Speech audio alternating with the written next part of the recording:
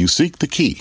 But first, you must learn the ways of precision, craft, and performance with Acura's all-electric ZDX. With a premium Bang & Olufsen sound system up to a 313-mile range and a Type S variant with an estimated 500 horsepower, the ZDX is their most powerful SUV yet. Unlock the energy when you visit Acura.com to order yours today. Market insight and analysis. You're listening to the opening bell of CNBC's Squawk on the Street. Good Tuesday morning. Welcome to Squawk on the Street. I'm Carl Quintanilla with Jim Cramer and David Faber coming to you live from various locations. As Joe says, Dow futures up 400 as J&J and JPMorgan kick off earnings season with some signs of strength. 10 states are beginning to work on plans to reopen parts of their economy. Maybe in May, the Fed launches a commercial paper funding facility today. Jim, there is an argument that calls for a retest on stocks are beginning to fade. Are you going there yet? No, I pulled it yesterday. I thought that yesterday was a really important day with the Dave Costin change. I did a lot of work on help with Larry Williams, one of the greatest chartists, about how many times when you have a 50% retracement or more, we have had a retest, and the answer is almost never.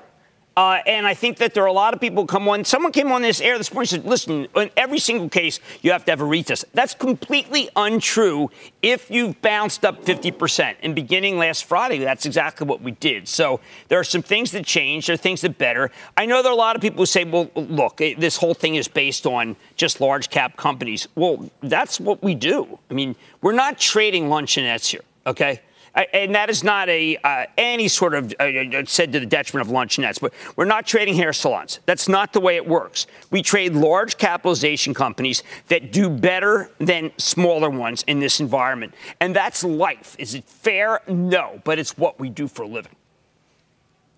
Yeah, although, Jim, as you said on Squawk a moment ago, small business is a function of employment and hence demand. And that's right. Where you are a little bit more cautious, I would argue, right? Yeah. The degree to which demand comes back, the speed with which demand comes back. Right. I mean, I know there's some people who are saying, Jim, it's just because you're in the New Jersey, New York area. Well, you know what? I'm in the New Jersey, New York area. And as much as I would love to think I live somewhere else, I know that I live in a climate where you're really feeling great about Costco because they have a very definitive plan to make it so that you don't have any contact with somebody else. Maybe others thrive on contact in places where there's not that much of a pandemic. But I've got to tell you, to the people who thrive on that, it's coming for you. It's not. We don't have a vaccine. We don't. I mean, J&J, fantastic company. They're the ones that are closest to a vaccine. They are going to be doing human trials in September. I've got Glaxo. They just got together with Sanofi. They're talking about the end of next year. But what do we need? We need contact tracing. We need testing, okay? And we need something that gets you out of the hospital faster. And we don't have any of those three. So, I mean, I'm kind of waiting. And now I know that that's heresy to even just put the triad out there. But it is the truth. I mean, the truth is that we're not safer than we were.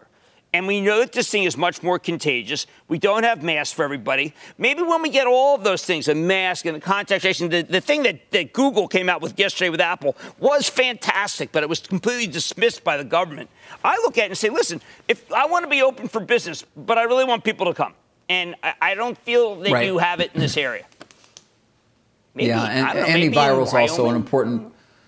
I'm sorry. Antiviral is also an important part of that too, Jim. I think we've mentioned that many times. All the things you just said, plus the antivirals, many people believe, then we really would give. Your point is a good one. I hear it as well, that perhaps we're, given the area that we live in, of course, and how hard hit we've been here, that we don't have a view that much of the rest of the country has. That may very well be true, but I think your point's an important one in terms of what I continue to hear from business leaders is that it's going to be a recovery that takes a lot longer, and that a return to true behavior prior to the virus spreading in this country is just not going to happen until all those things are in place, and even then, until people fully understand and believe that even if they do get it, they won't end up in the hospital and bridging us from that point to the point where we have a vaccine. Right. Look, if the Gilead drug, remdesivir, was only 50, this very small sample,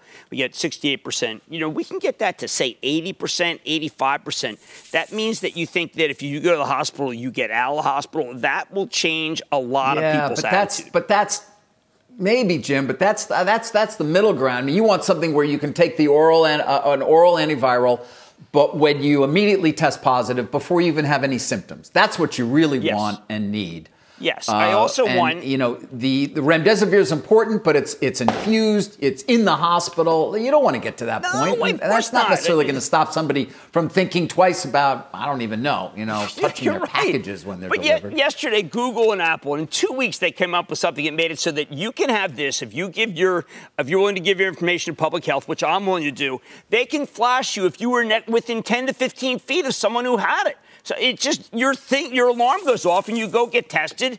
And that's what we need to get back in the game. We got to get tested ourselves, say that we're okay. But we have to make, yes, David, it has to be instant okay.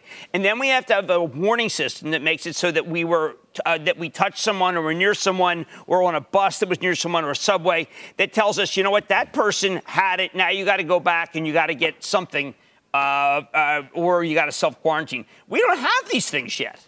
I mean, but, when you have to plan that we do, I mean, I think it's a moving target. You certainly, Carl, look, I think if they decide, you know what, we're going to wait till we have all those things and then open for business, that's too late.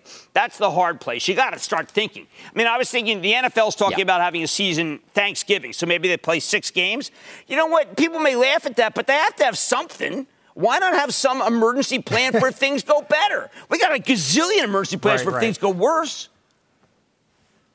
Well, we're not the only ones trying to talk about where the parameters are here. JPMorgan, guys, we got to get to it eventually. What do we make of these credit reserves, Jim, and the assumptions that are baked into that?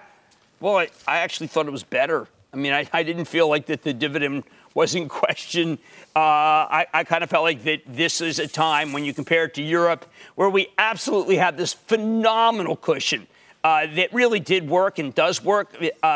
I know that Jamie Dimon, and I'm going to talk to Wilf, who's on the call, but I thought Jamie sounded very confident. When I got the bullet points, I was looking, and look, the one thing that I'm sure David is thinking about is that the amount of money they drew down, the $50 billion on the existing credit lines. Well, I mean, I don't know, David, what should be the potential loss on those?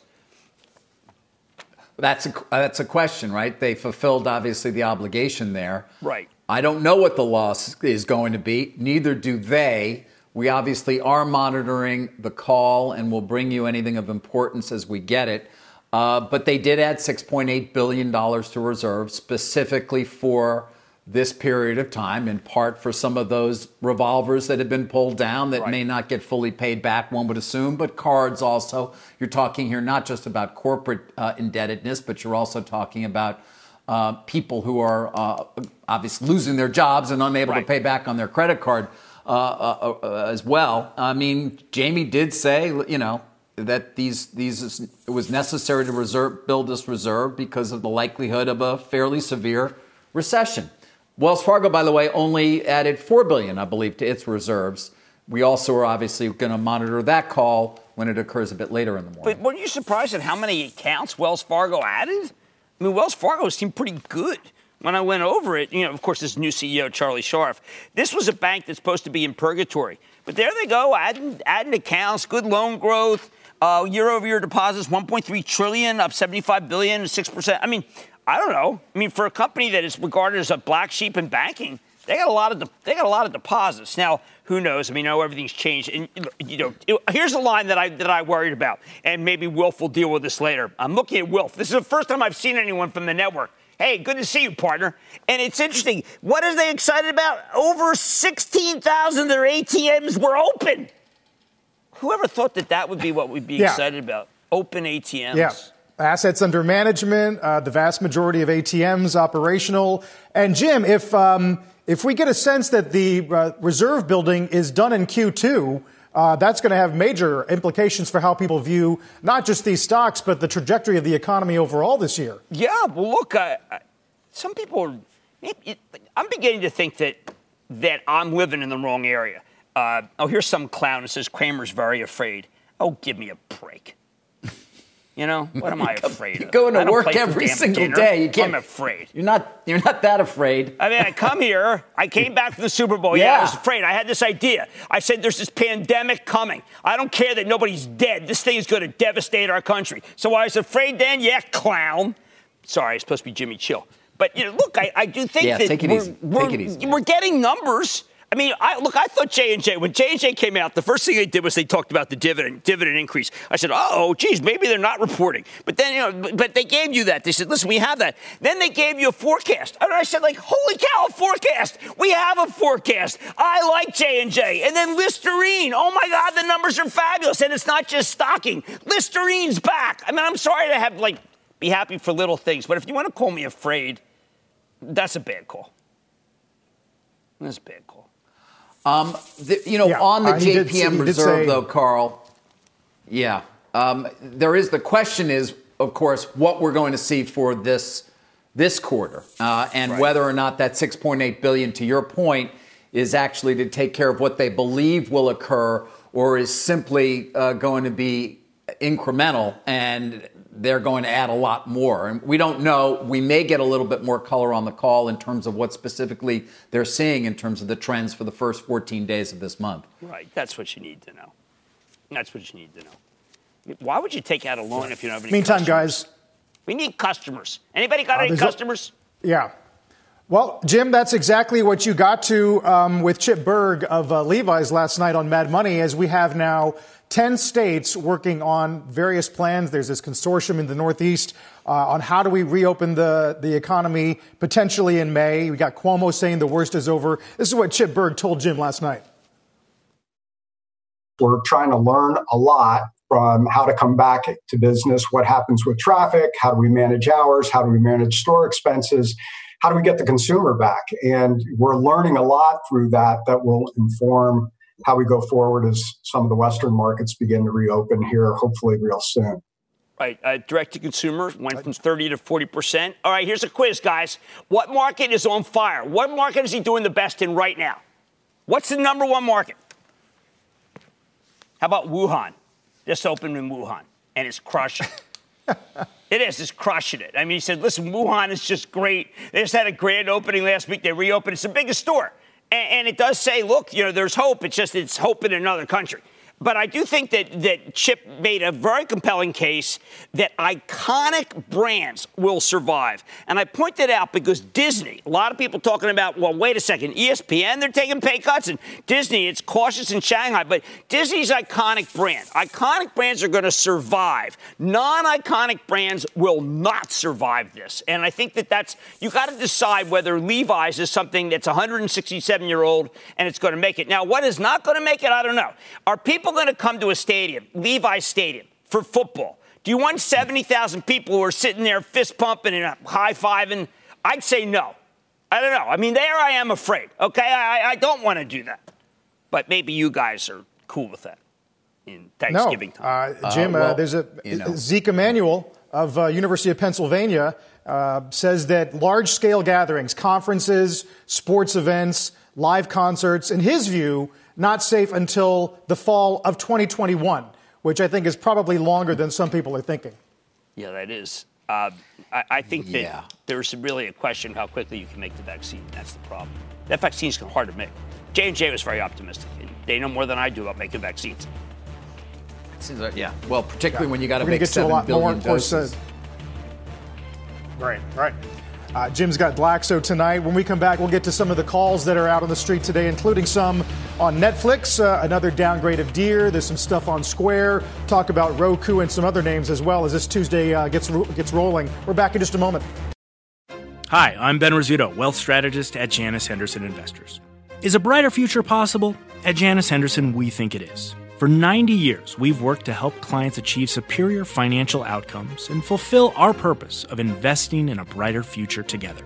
We know that this means our thinking and our investments are helping to shape millions of futures. At Janus Henderson, we are committed to helping you invest in a brighter future for the next 90 years and beyond. To learn more, go to janushenderson.com. If a governor issued a stay-at-home order... When you say my authority, the president's authority. Not mine, because it's not me. This is when somebody's the president of the United States, the authority is total. And that's the way it's got to be. Your authority is total. It's total. It's total. And the governors know that. The authority of the president of the United States having to do with the subject we're talking about is total. That's the president at the briefing yesterday talking about presidential authority in terms of reopening the economy, even as governors of about 10 states now work on plans to reopen parts of their economies next month. Our Contessa Brewer is watching that for us today. Hey, Contessa.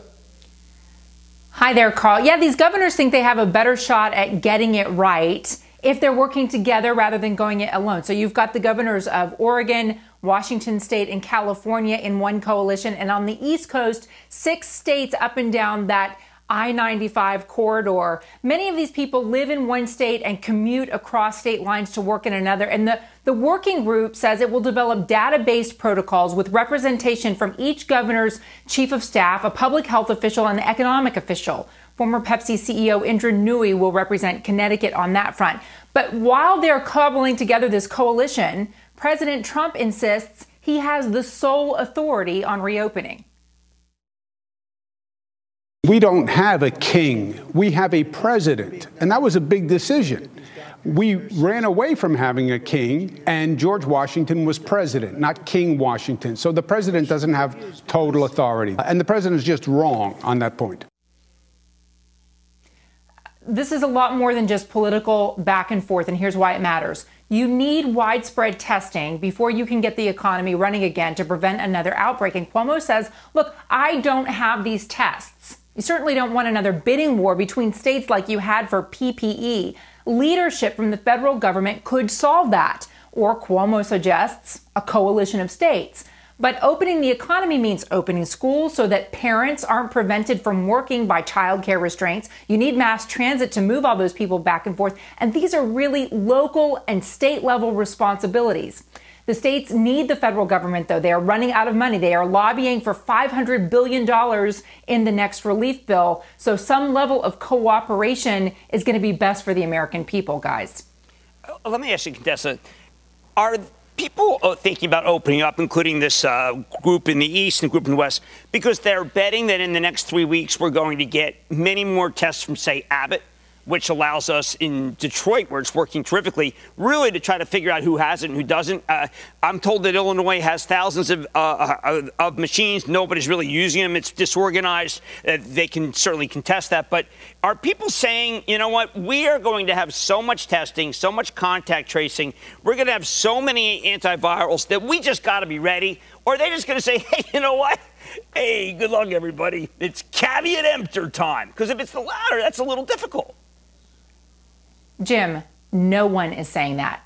No one. And the reason why is because they say there is no way to know. We have no idea whether this is a plateau that is sustainable. Right now, it's happening because the governor says of social distancing. What happens when you start putting people gradually back into a workplace? What happens if you decide to reopen schools and the children are largely asymptomatic but taking coronavirus back home to their parents? These are all big, complicated issues. There can't be just one simple solution to a complex problem like reopening the economy. It's going to take a lot of high-level, detailed work to get this done. And the way they're tackling it by bringing in someone who can tackle public health, someone who can tackle the economic part of it, and someone who can tackle the government part, I think it's it's their way of trying to figure out how do we come up with data-based protocols.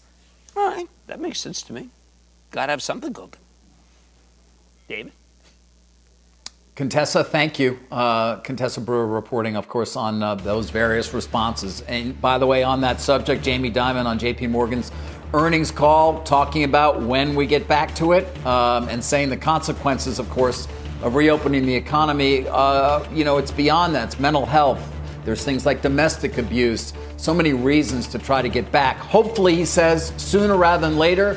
But he said it won't be May, maybe June, July, August. We'll have a lot more on JPM, on Wells Fargo's earnings, J&J, and the overall markets as we do appear to have a higher open in store when we come back. What's on the horizon for financial markets?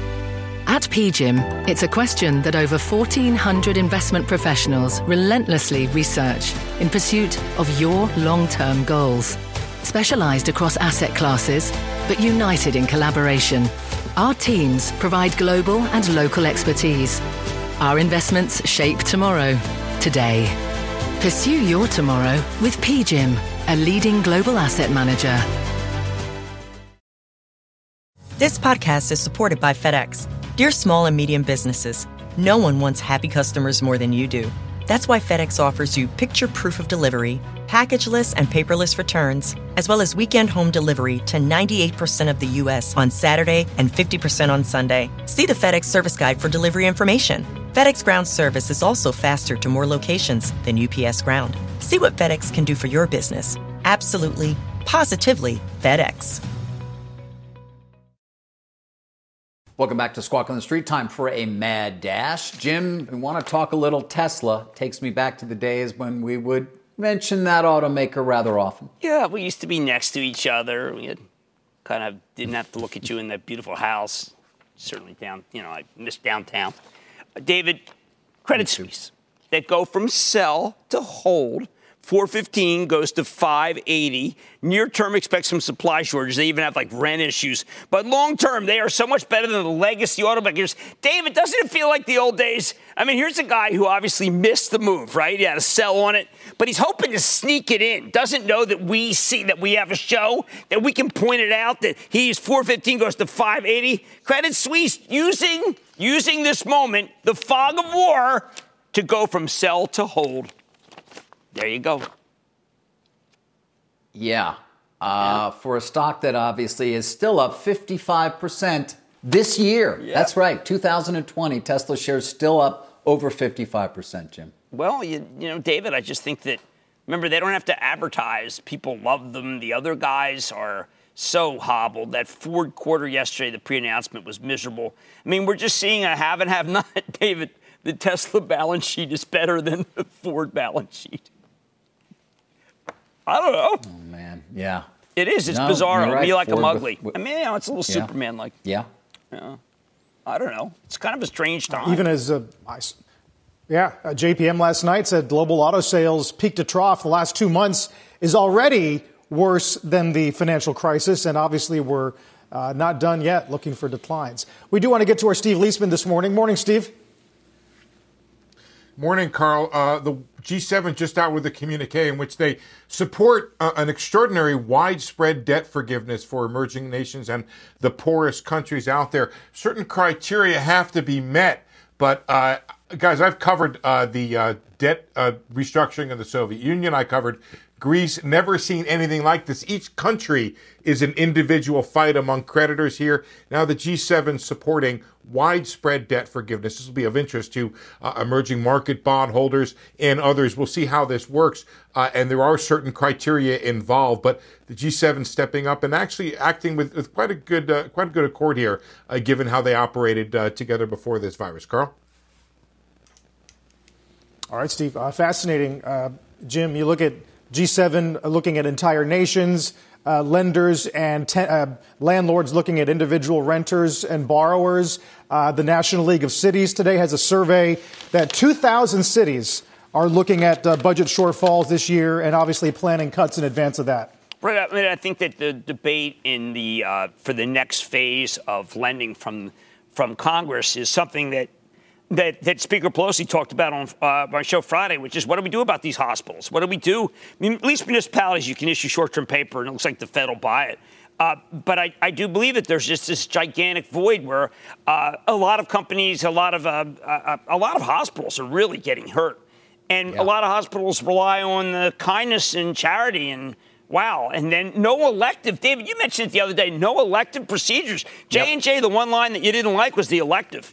People just can't get their stuff done that they want. No, and by the way, that is the profit source for many of these hospitals. Right. But also, many of these hospitals where they are typically amongst the largest employers in their communities. Yes. That's something else that's very important here. We're not just talking about their importance from a public health perspective, but they employ a lot of people.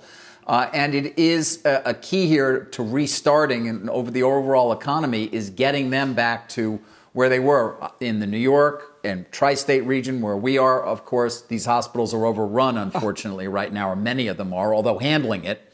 But in many parts of the country, guys, were waiting for something that didn't really come. And they've stopped, obviously, taking even, people who need chemo, people who are having heart issues that perhaps pushed off a procedure of some kind. And so there are so many ramifications for the system not being fully functioning at this point.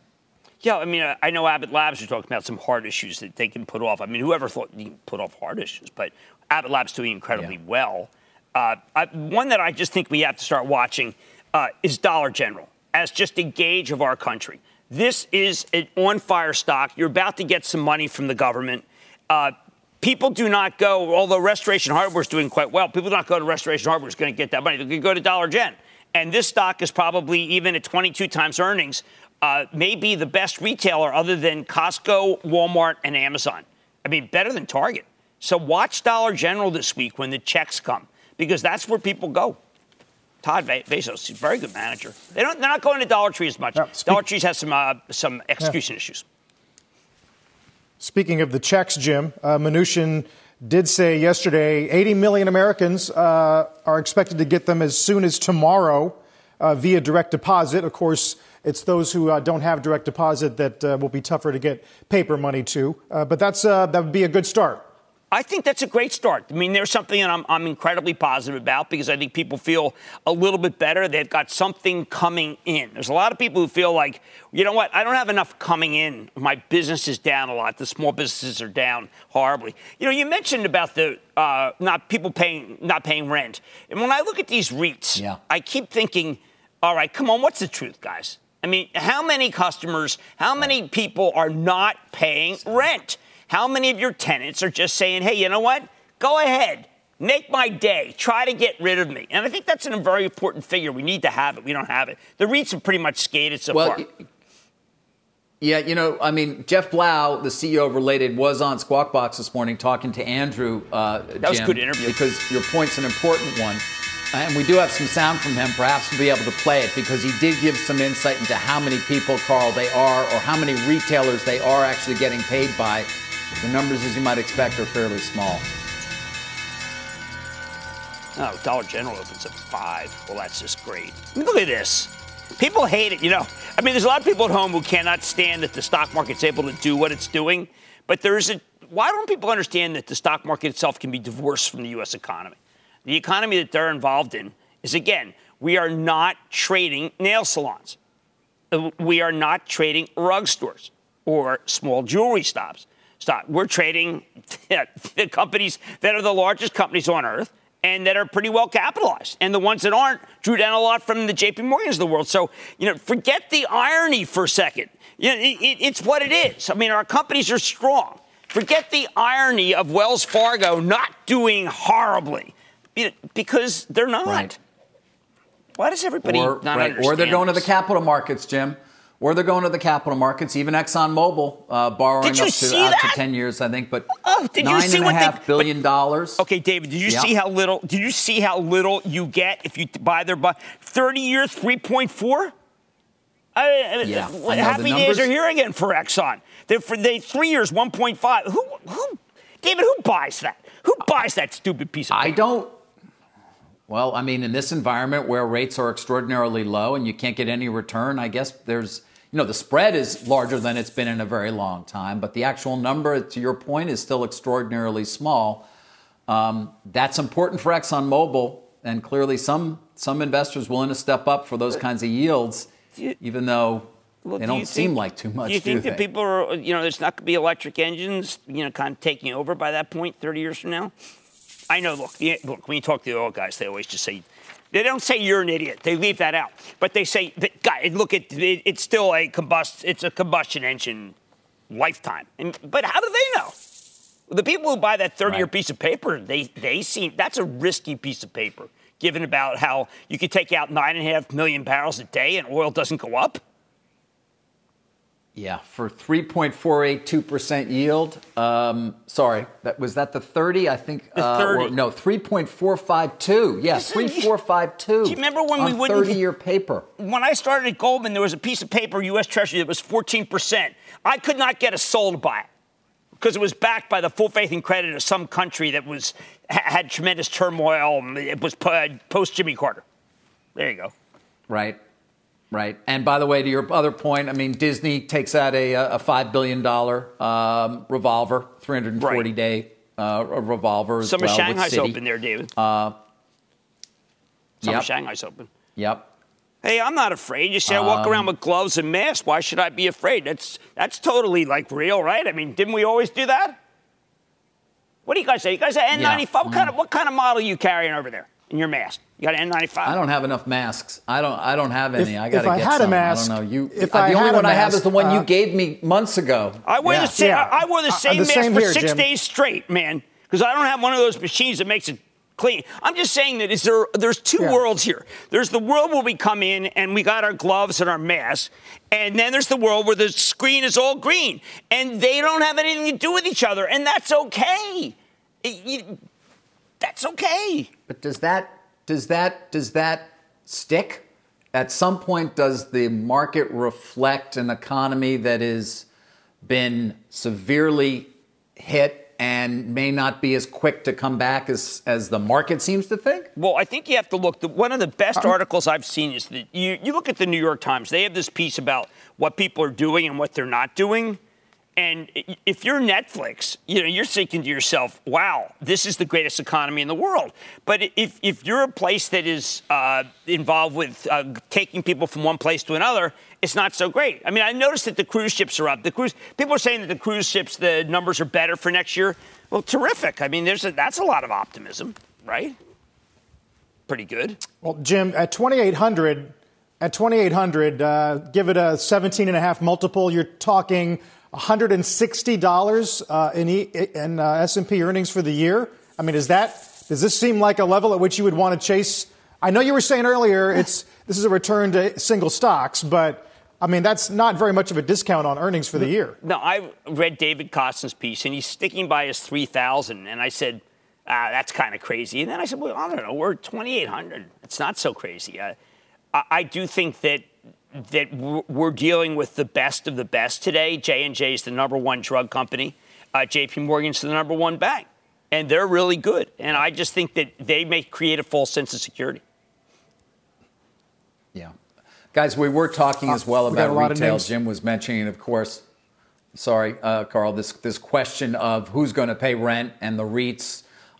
We did get a little bit of color that I wanted to share from Jeff Blau, of course, related. The large real estate investment trust, the Hudson Yards development on the far west side of Manhattan with a lot of commercial tenants, but also an enormous mall, not to mention their Time Warner Center further uptown.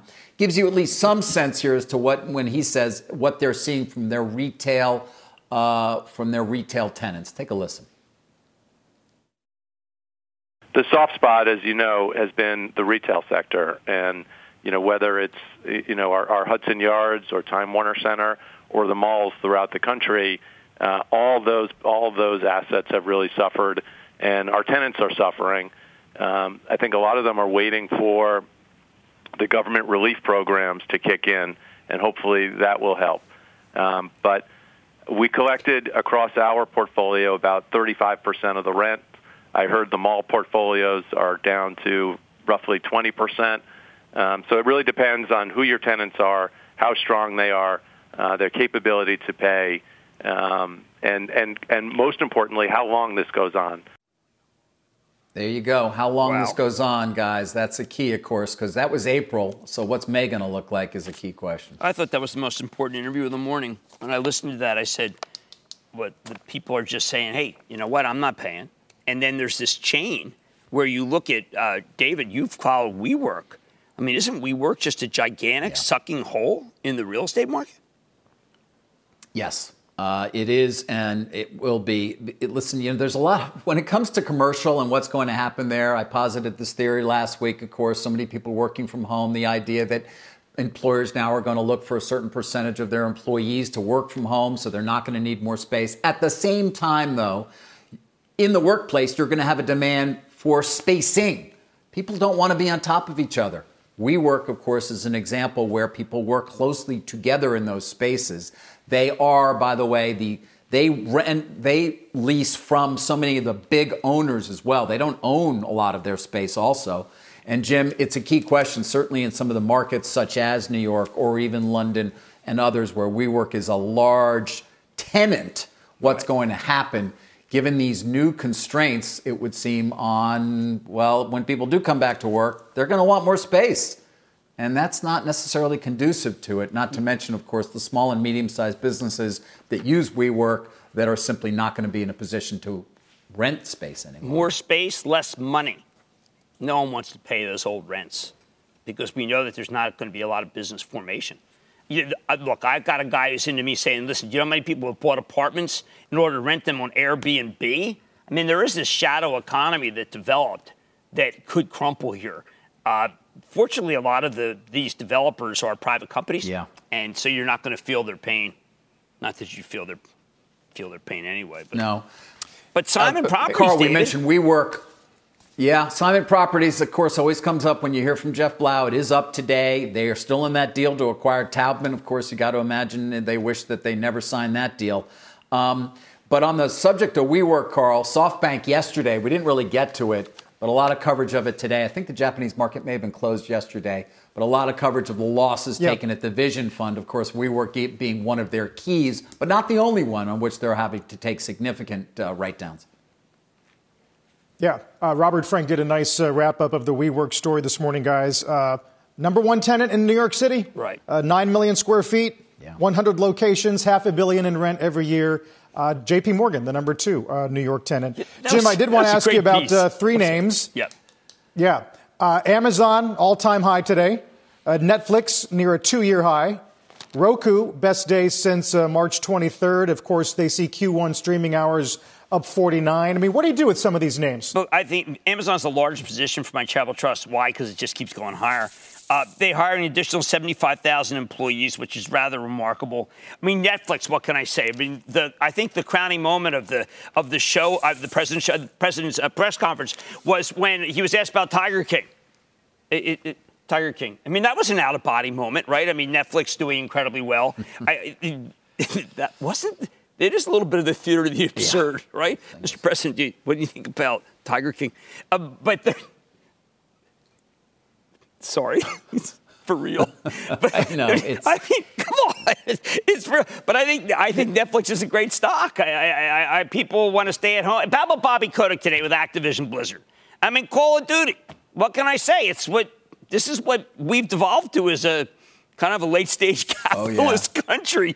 But Amazon, look, you can get a job walking by Amazon. I mean, how about the Amazon guys who they ring your bell and then they run away really quickly? You can't even find them. It's kind of like mischief night. But I still keep their boxes. I still keep their boxes outside for a day because I'm careful.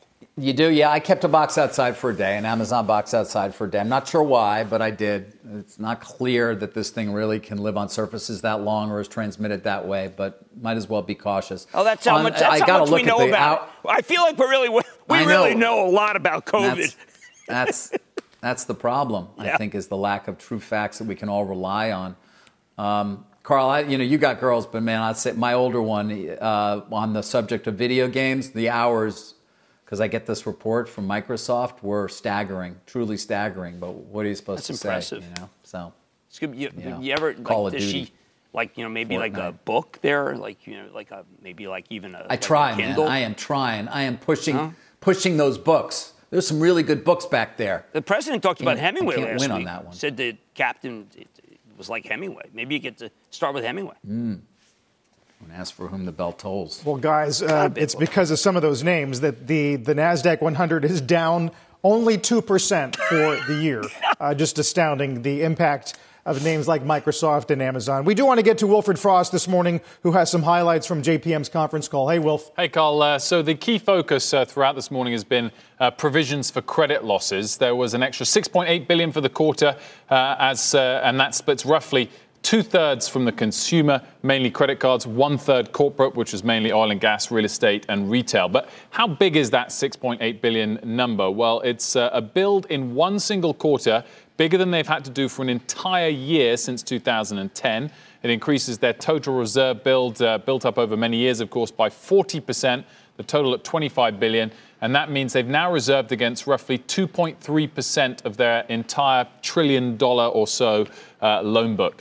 Importantly, CFO Jen Piepszak said on the call that they were factoring some of the potential benefits from various government bailout programs and an improving economy in the second half of the year. So it's still not a worst case scenario. Here she was on the call. After we closed the books for the quarter, our economists updated their outlook, which now reflects a more significant deterioration in U.S. GDP and unemployment. If that scenario were to hold, we would be building in the second quarter, and builds could be meaningfully higher in aggregate over the next several quarters relative to what we took in the first quarter. A primary unknown is the duration of the crisis, which will directly impact losses across our portfolios. CEO Jamie Dimon said getting back, hopefully the economy will get back, hopefully sooner rather than later, but it won't be May. We're talking about June, July, August, something like that. What about the positives in the earnings? Well, trading very strong. That was expected. Less expected, asset management saw AUM increase by 7%. Impressive in these declining markets. Even most of the flows were into money market funds. Guys, the stock is up a couple of percent this morning. Interestingly, it's up 29% from its 23rd of March low. It's down 29% year to date, which also marks its 2020 high. So right bang in the middle there of the recent sort of 3 or 4 month ranges. You know, Wilf, I think that March 23rd low, one of the things that Carl asked me at the beginning of the show, how do you feel about the retest? That March 23rd low was absolutely a crash. Mm-hmm. It was a crash like I haven't seen since 87. I mean, prices we lost control of prices. We didn't know where the market was. We thought that there were stocks like I looked at Starbucks. It was 56. Then it was 52. Then it was 54. That JPMorgan was part of that morass where you just didn't know where the stock was. That was very much like Monday and Tuesday of the crash. So I think one of the difficulties of trying to think that we're going to retrace is that we didn't know even where stocks were. That's how broken the market was that day. I look at JPMorgan. JPMorgan's stock is down huge. So, I mean, the idea that it's just kind of stabilizing at 100, Wolf, you got to admit, it's nowhere near where the thing was.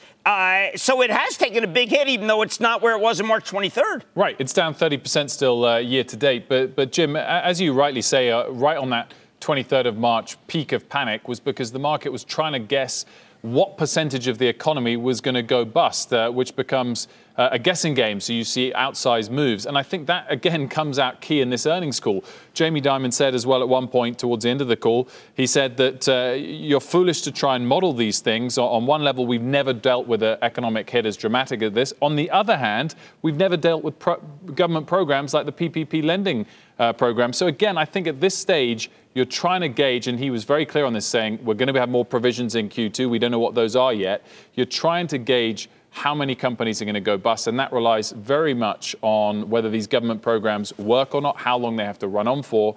They can only do it 1 quarter at a time yet. So they're trying to give all the numbers they can, but it's definitely not the worst case scenario yet. Well, how about this theory? That companies where you can work at home, those are winners, and they're going to do well. And companies with great balance sheets, winners do well, and everybody else, it's every man for himself. I think that's very clear. And again, he said it's going to be company by company and sector by sector in terms of where these credit losses come out. The one thing I would go back to is that total provisions, not just from this quarter, built up over time, against their entire loan book is just over 2%.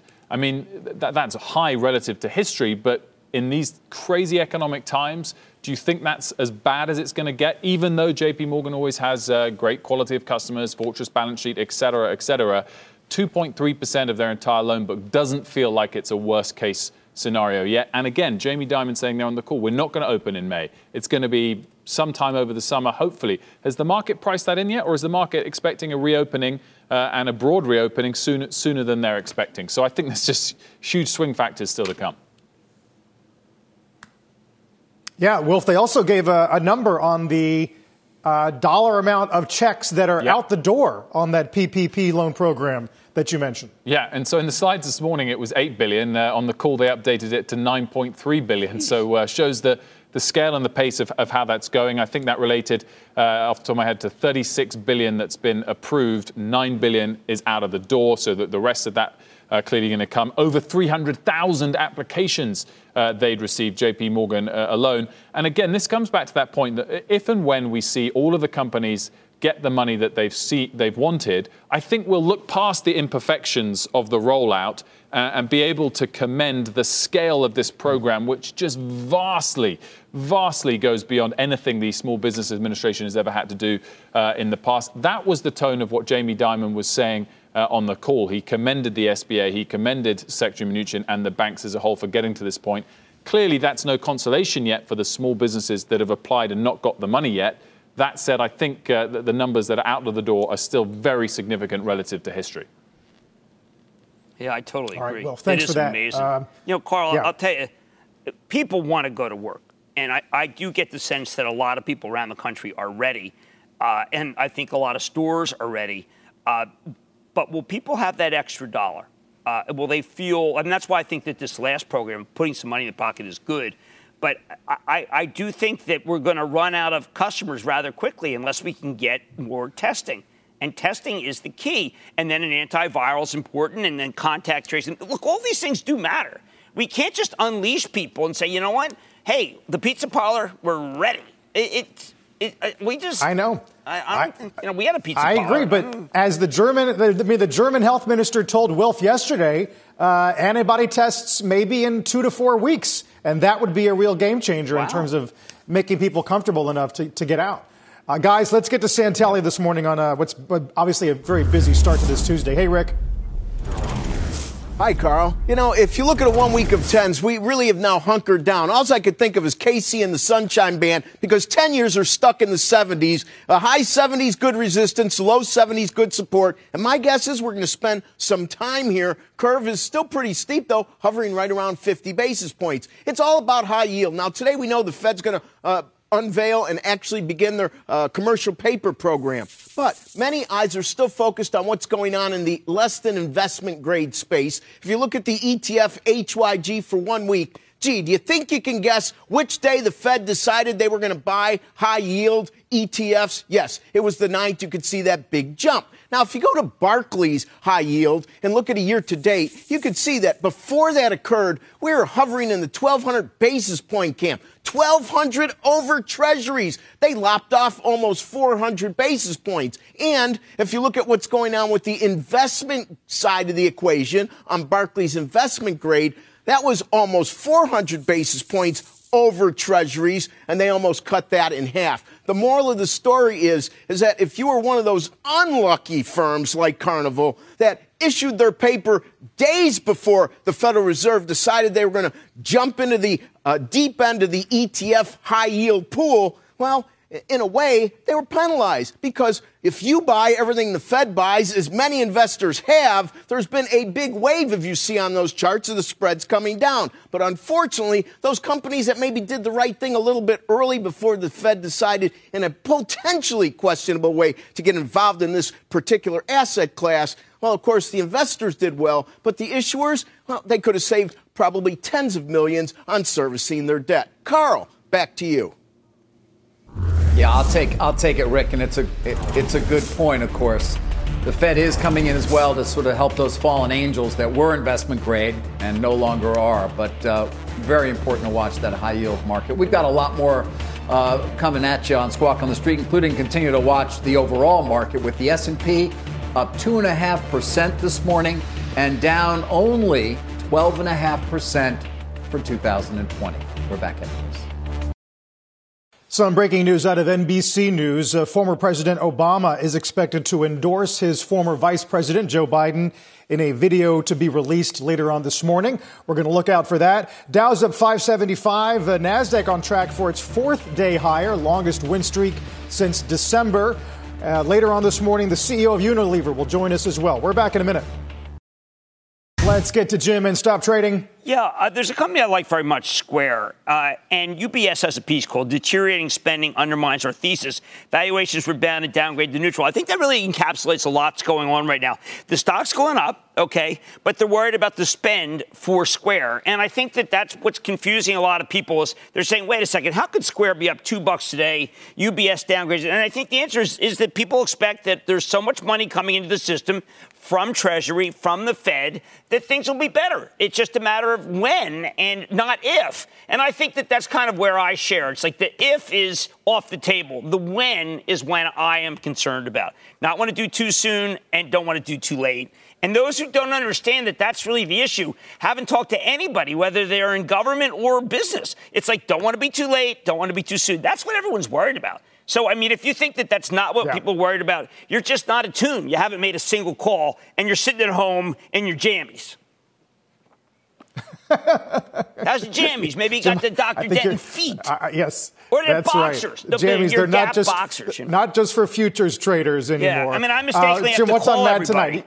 GlaxoSmithKline, they've got with Sanofi. These are two companies that know how to do vaccines. They're getting together. We got to be hopeful. And Dr. John Cohen, I think a lot of the problems are with the testing companies, the labs, and he's BioReference, and I think he's turning around a lot of these tests. We got to have more testing.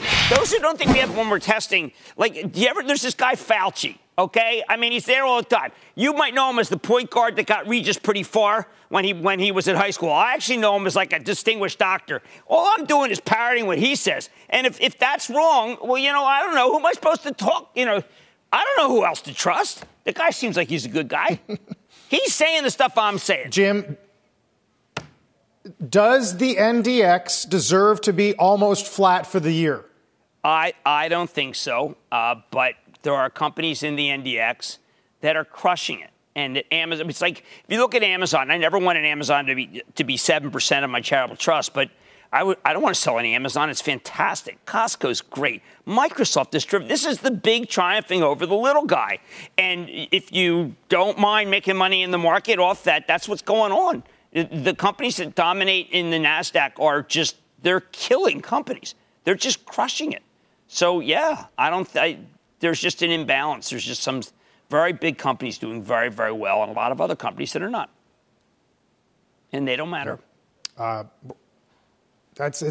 We keep coming back to this winner-take-all dynamic that'll really probably is, be in equities for a long time. It's winner-take-all, loser-take-none. Sorry. Jim, we'll see you tonight. Yep. You've been listening to the opening hour of CNBC's Squawk on the Street. This podcast is supported by FedEx. Dear small and medium businesses, no one wants happy customers more than you do. That's why FedEx offers you picture proof of delivery, packageless and paperless returns, as well as weekend home delivery to 98% of the U.S. on Saturday and 50% on Sunday. See the FedEx service guide for delivery information. FedEx Ground service is also faster to more locations than UPS Ground. See what FedEx can do for your business. Absolutely, positively FedEx.